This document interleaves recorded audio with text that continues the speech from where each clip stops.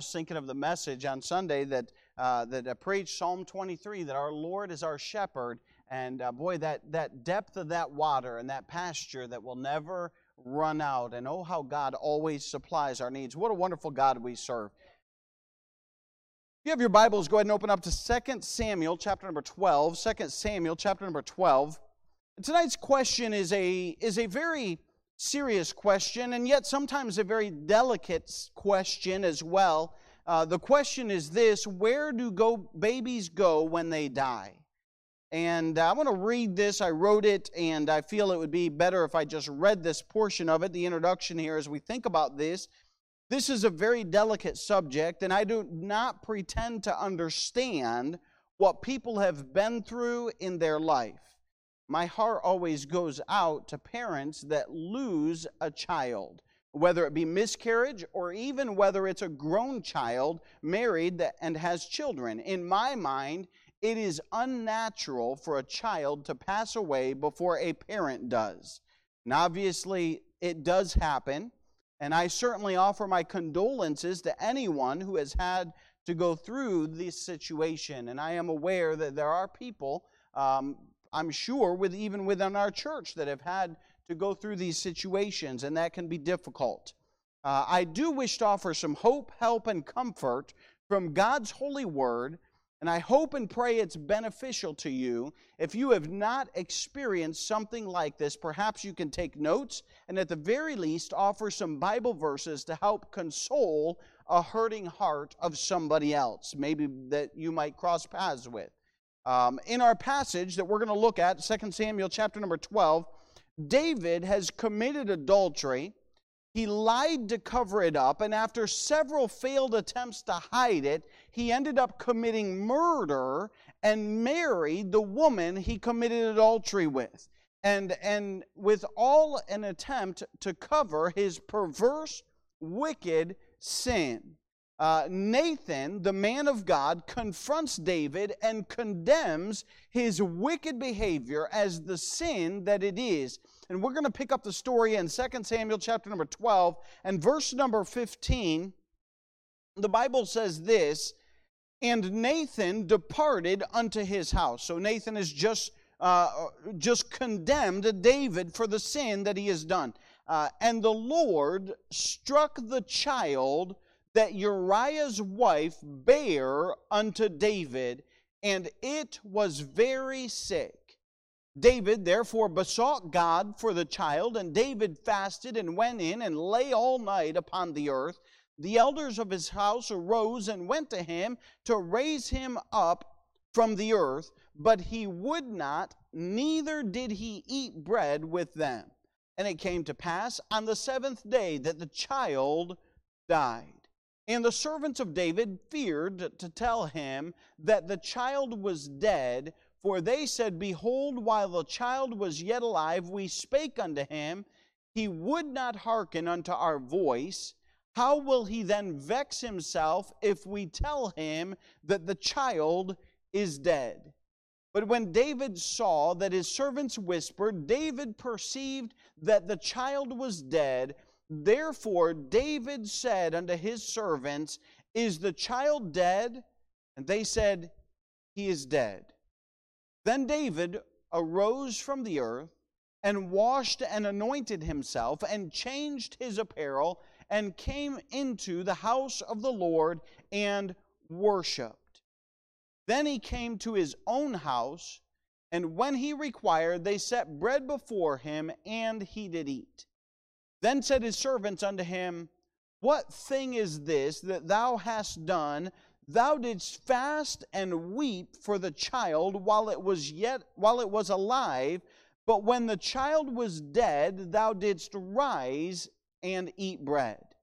And he said, While the child was yet alive, I fasted and wept, for I said, Who can tell whether God will be gracious to me that the child may live? But now he is dead, wherefore should I fast? Can I bring him back again? Shall I go?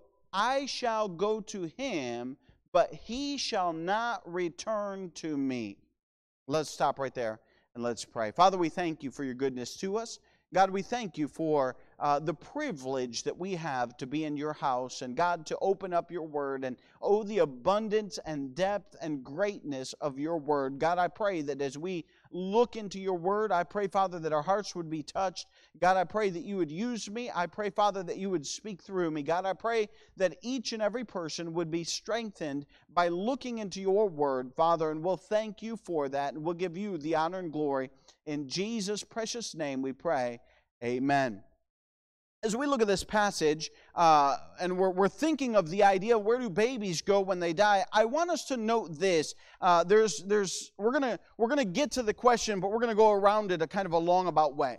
And when we read this passage, I want you to notice the terms that are used. And the Bible uses these terms, and it's important for us to understand them. As I read through this passage, something stood out to me, and that is, look with me there in verse number 18. The Bible says, "And it came to pass on the seventh day that the child died." Now, this child, we can assume that that seventh day was very probable from the time that the child was born. Therefore, the child would have been 7 days old. And even if not, we know that this would have been an infant baby. We know that it was young. It did not have much time on this earth. And so as we read this, we understand this is talking about a baby. It's talking about an infant. But the Bible uses the word child. I started reading through that passage, and I counted every time. I didn't count every time, but I started noting each time that child was used. And it's used very frequently throughout this entire passage. Look again with me back in verse number 15. The Bible says, "And Nathan departed unto his house, and the Lord struck the child that Uriah's wife bare unto him, and it was very sick." Verse 16, "David therefore besought God for the child. And David fasted and wept and lay in the earth all night upon the earth." And verse number 18, "And it came to pass on the seventh day that the child died. And the servants of David feared to tell him that the child was dead. For they said, Behold, while the child was yet alive, he spake unto him, and he would not hearken unto our voice." And then at the last phrase, "If we tell him that the child is dead." And all throughout this passage, the word child is used over and over and over again.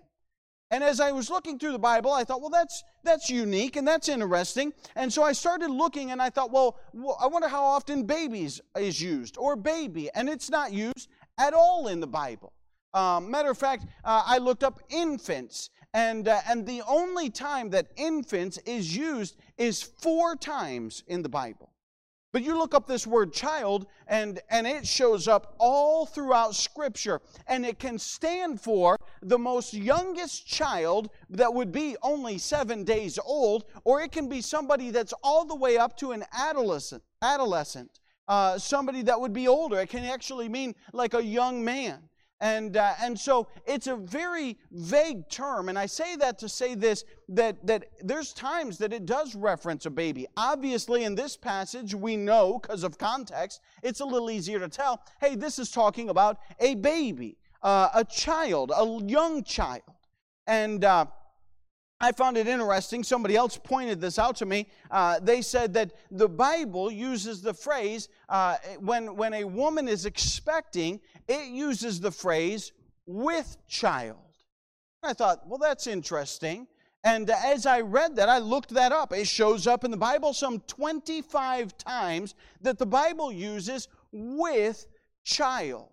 And you say, well, that's interesting, preacher. What are you driving at? I'm driving at this, that whether a baby is inside of the womb or outside of the womb, it is a child. It is a person. And the Bible is very clear about that.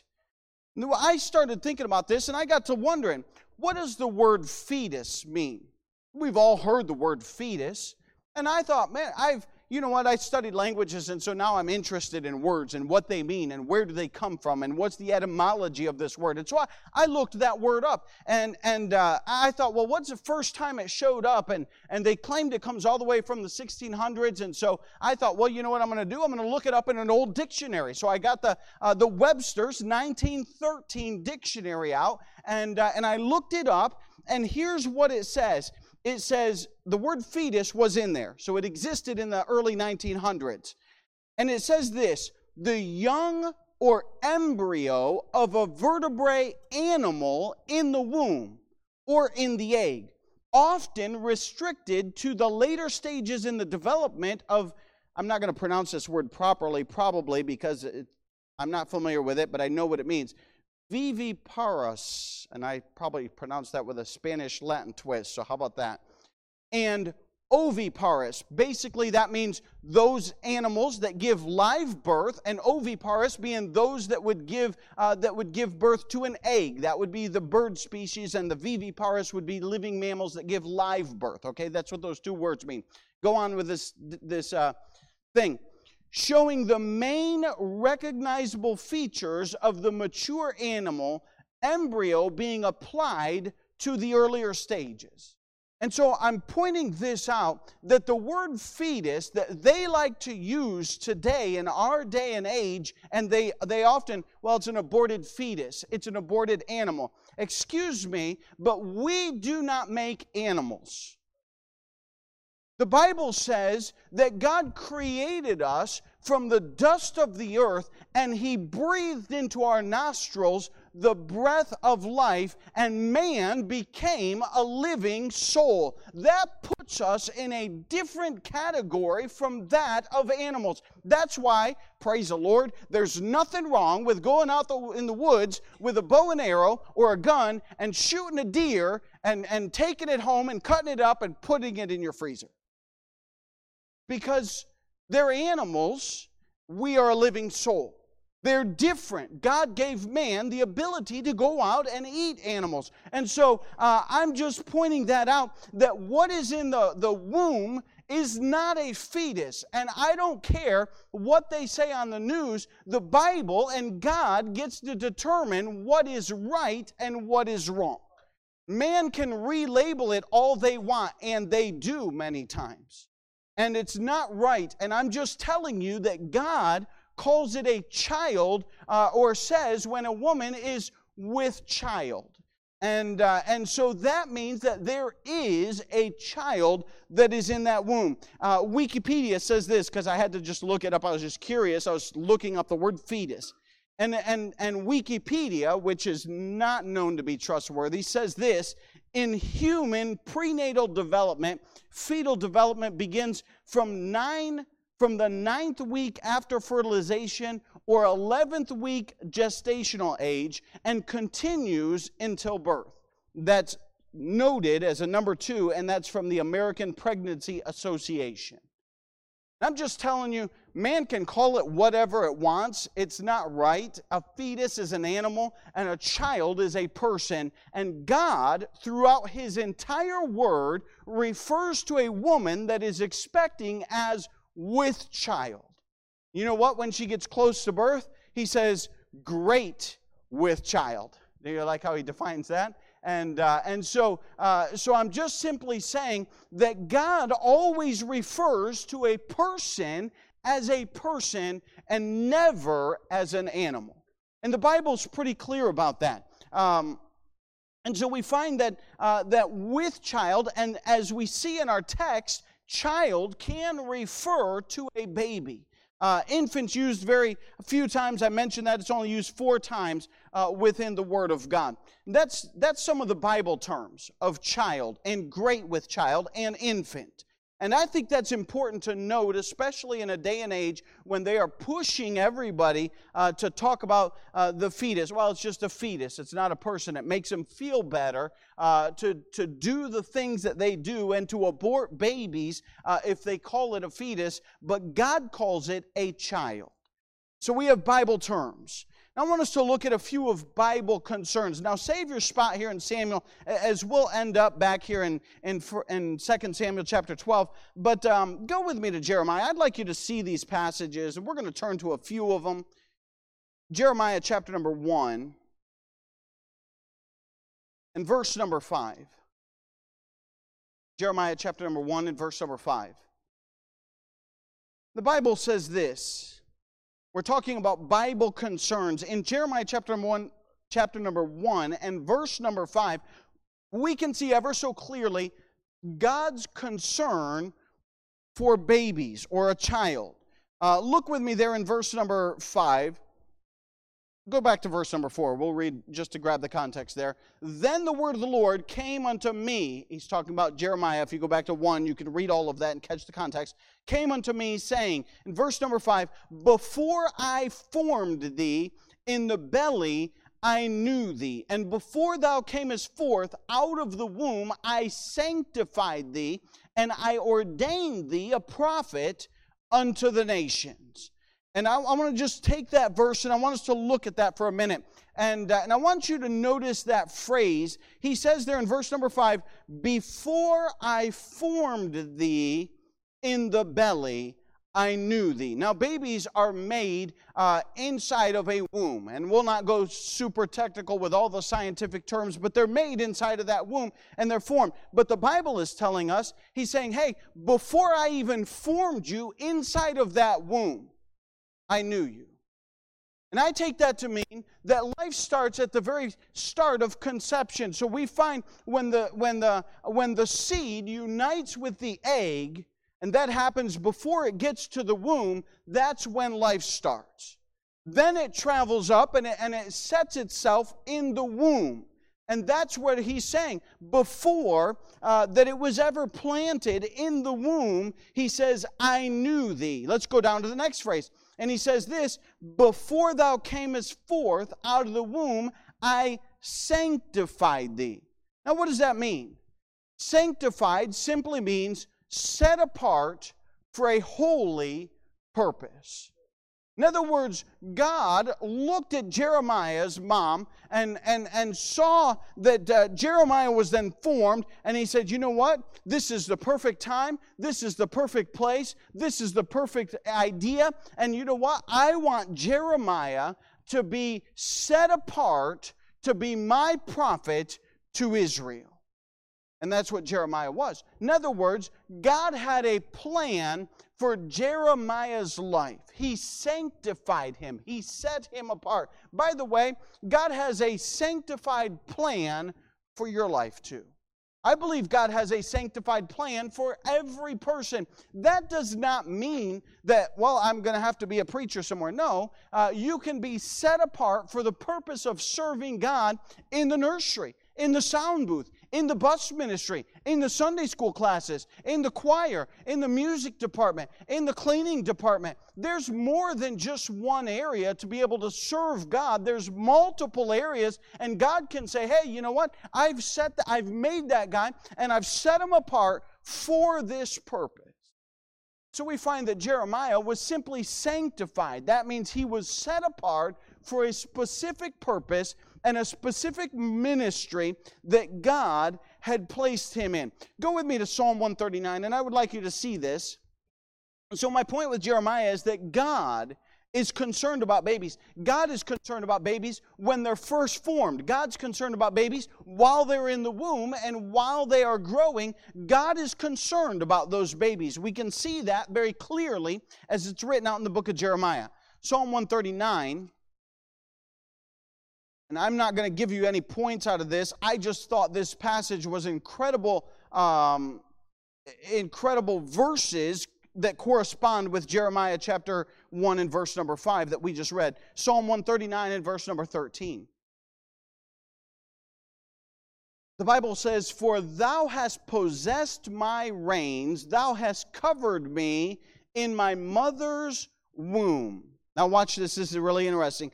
I will praise thee, for I am fearfully and wonderfully made. Marvelous are thy works, that my soul knoweth right well. my substance was not hid from thee when I was made in secret and curiously wrought in the lowest parts of the earth.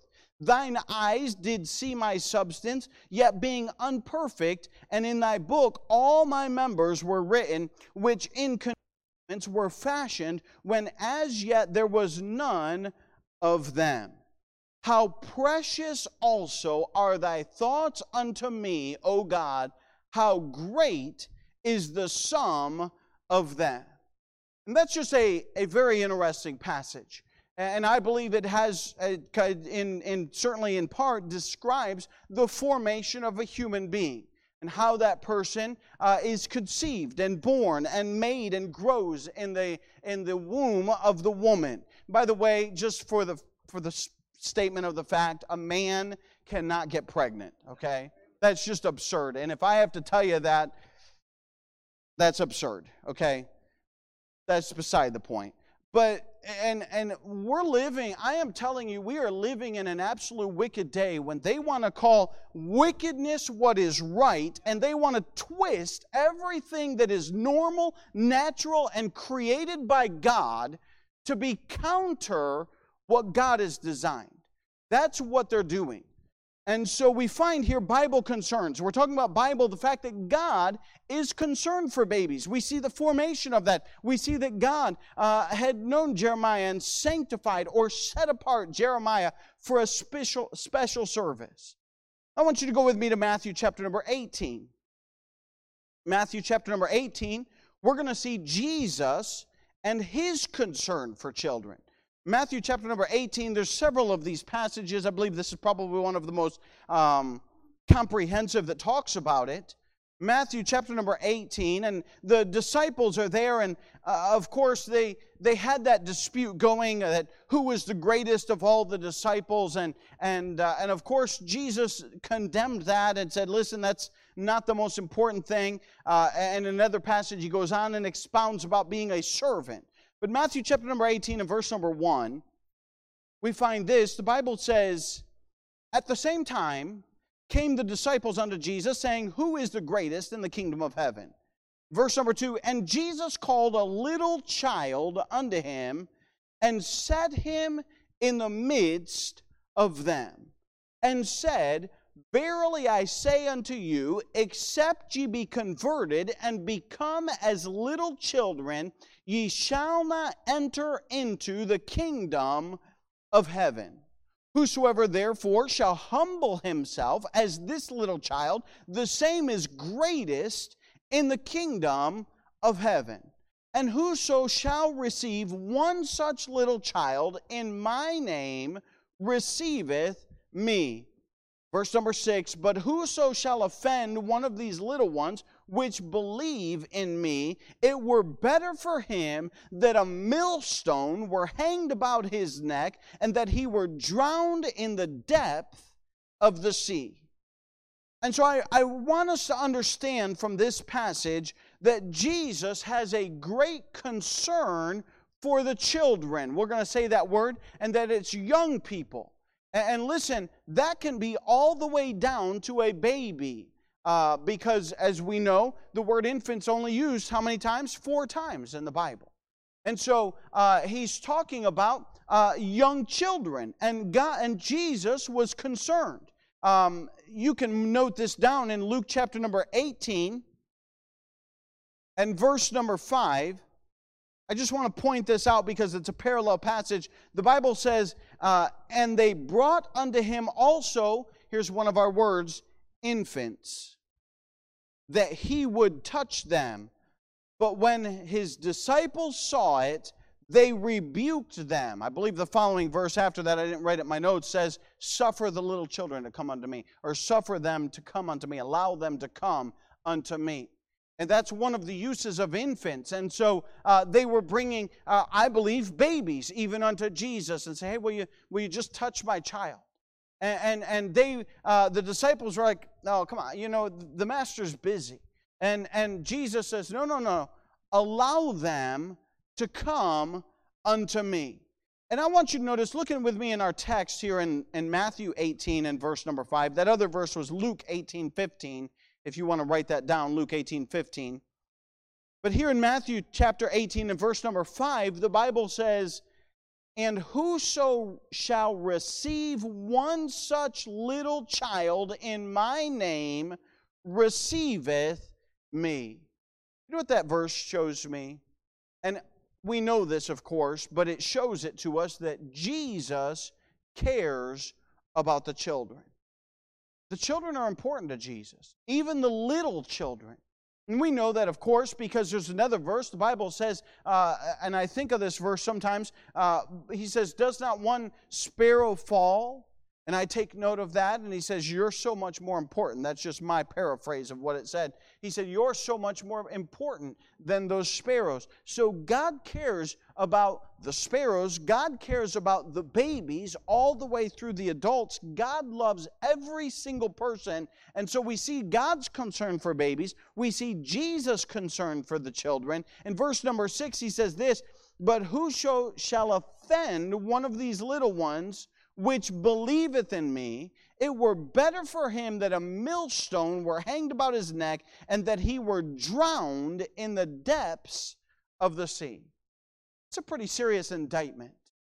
That God says, listen, the little kids, they're important to me. Go down to verse number 10.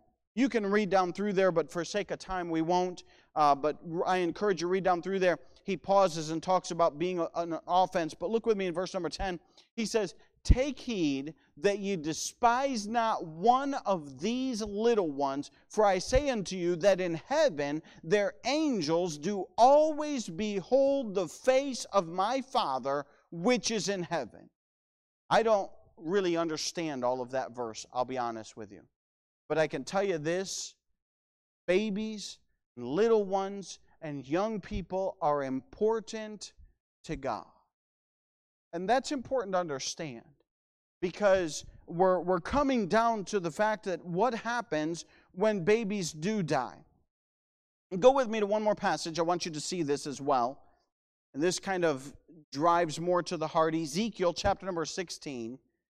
Ezekiel chapter number 16. And I know we've been bouncing around, but these verses all correlate with the theme of babies and with young people that are important to God. Ezekiel chapter number 16.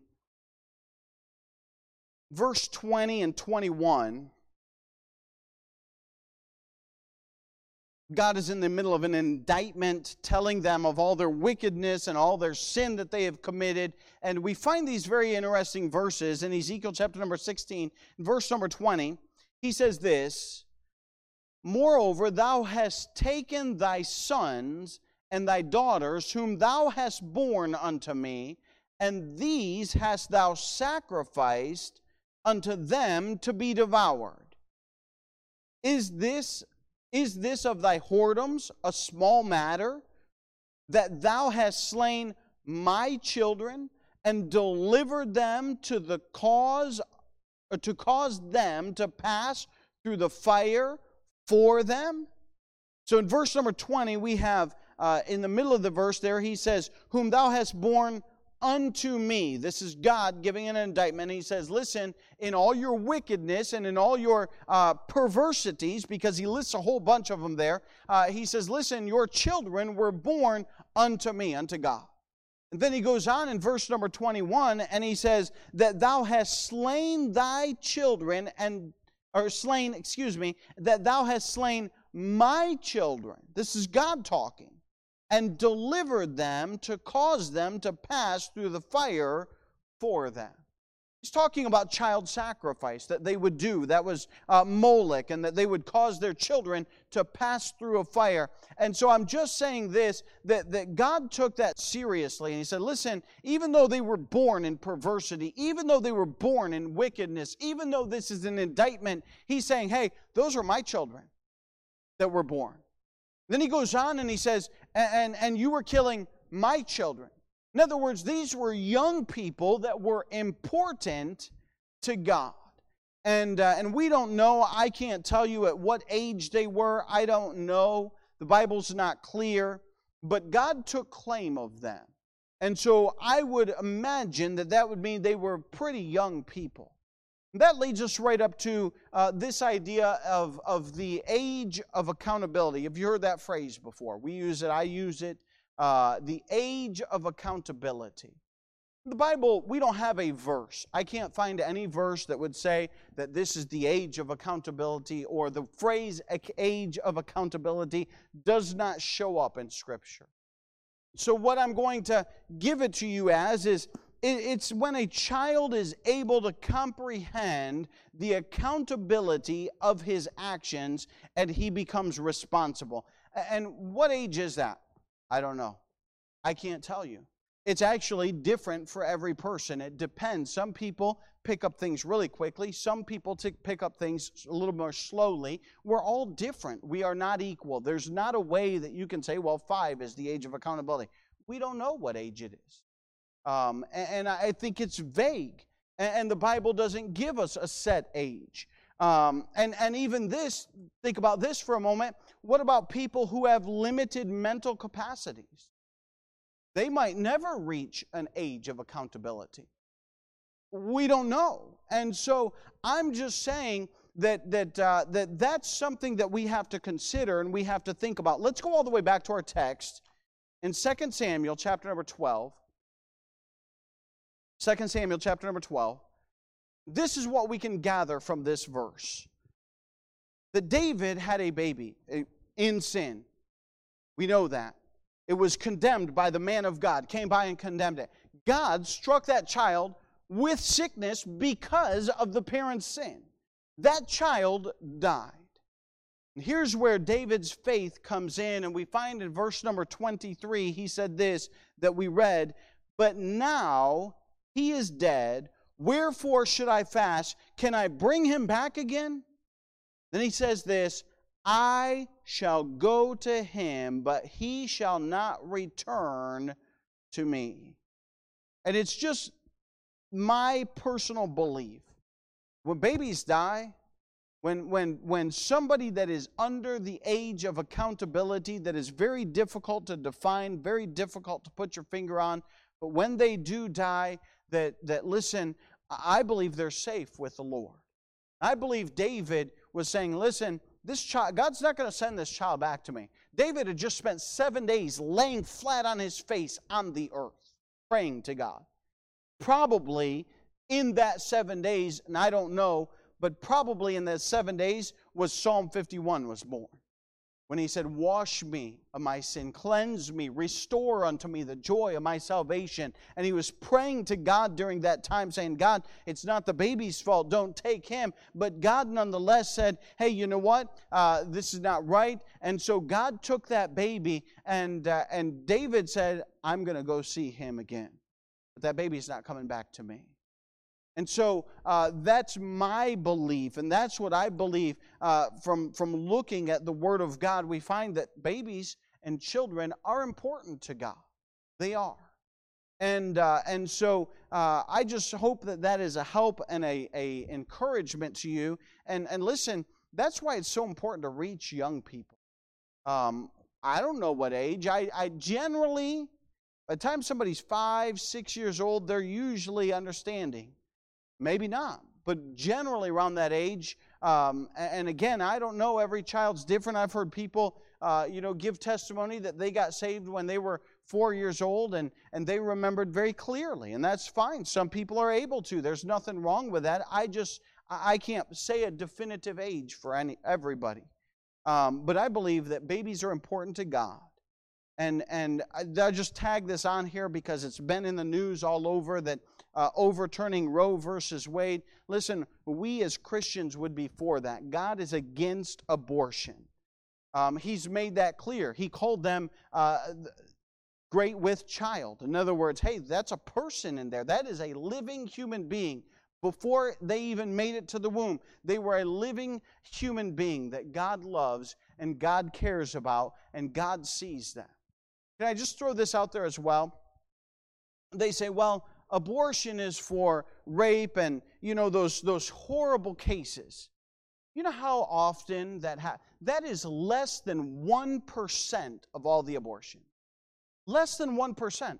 But that's their whole argument. Well, for those cases, They have no case on that.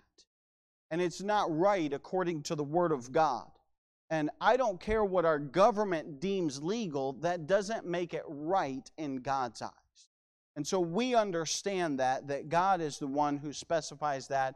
And God cares about children. God calls children a blessing from the Lord.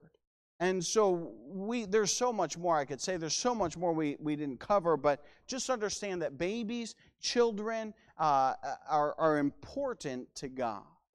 And it's not our right to take that life that has been given to them. I'd go a step further, given to them by God. And so I just want us to understand that. And I do believe, hey, when babies pass away, it is sad. It's hard for the parents. It's hard for everyone involved in all reality. But I believe if they're young, that, hey, they're safe with the Lord Jesus Christ, and God takes them to heaven. And so I hope and pray that that's a help and a blessing to you. As we stand to our feet, their heads bowed, their eyes closed, we'll have a short invitation.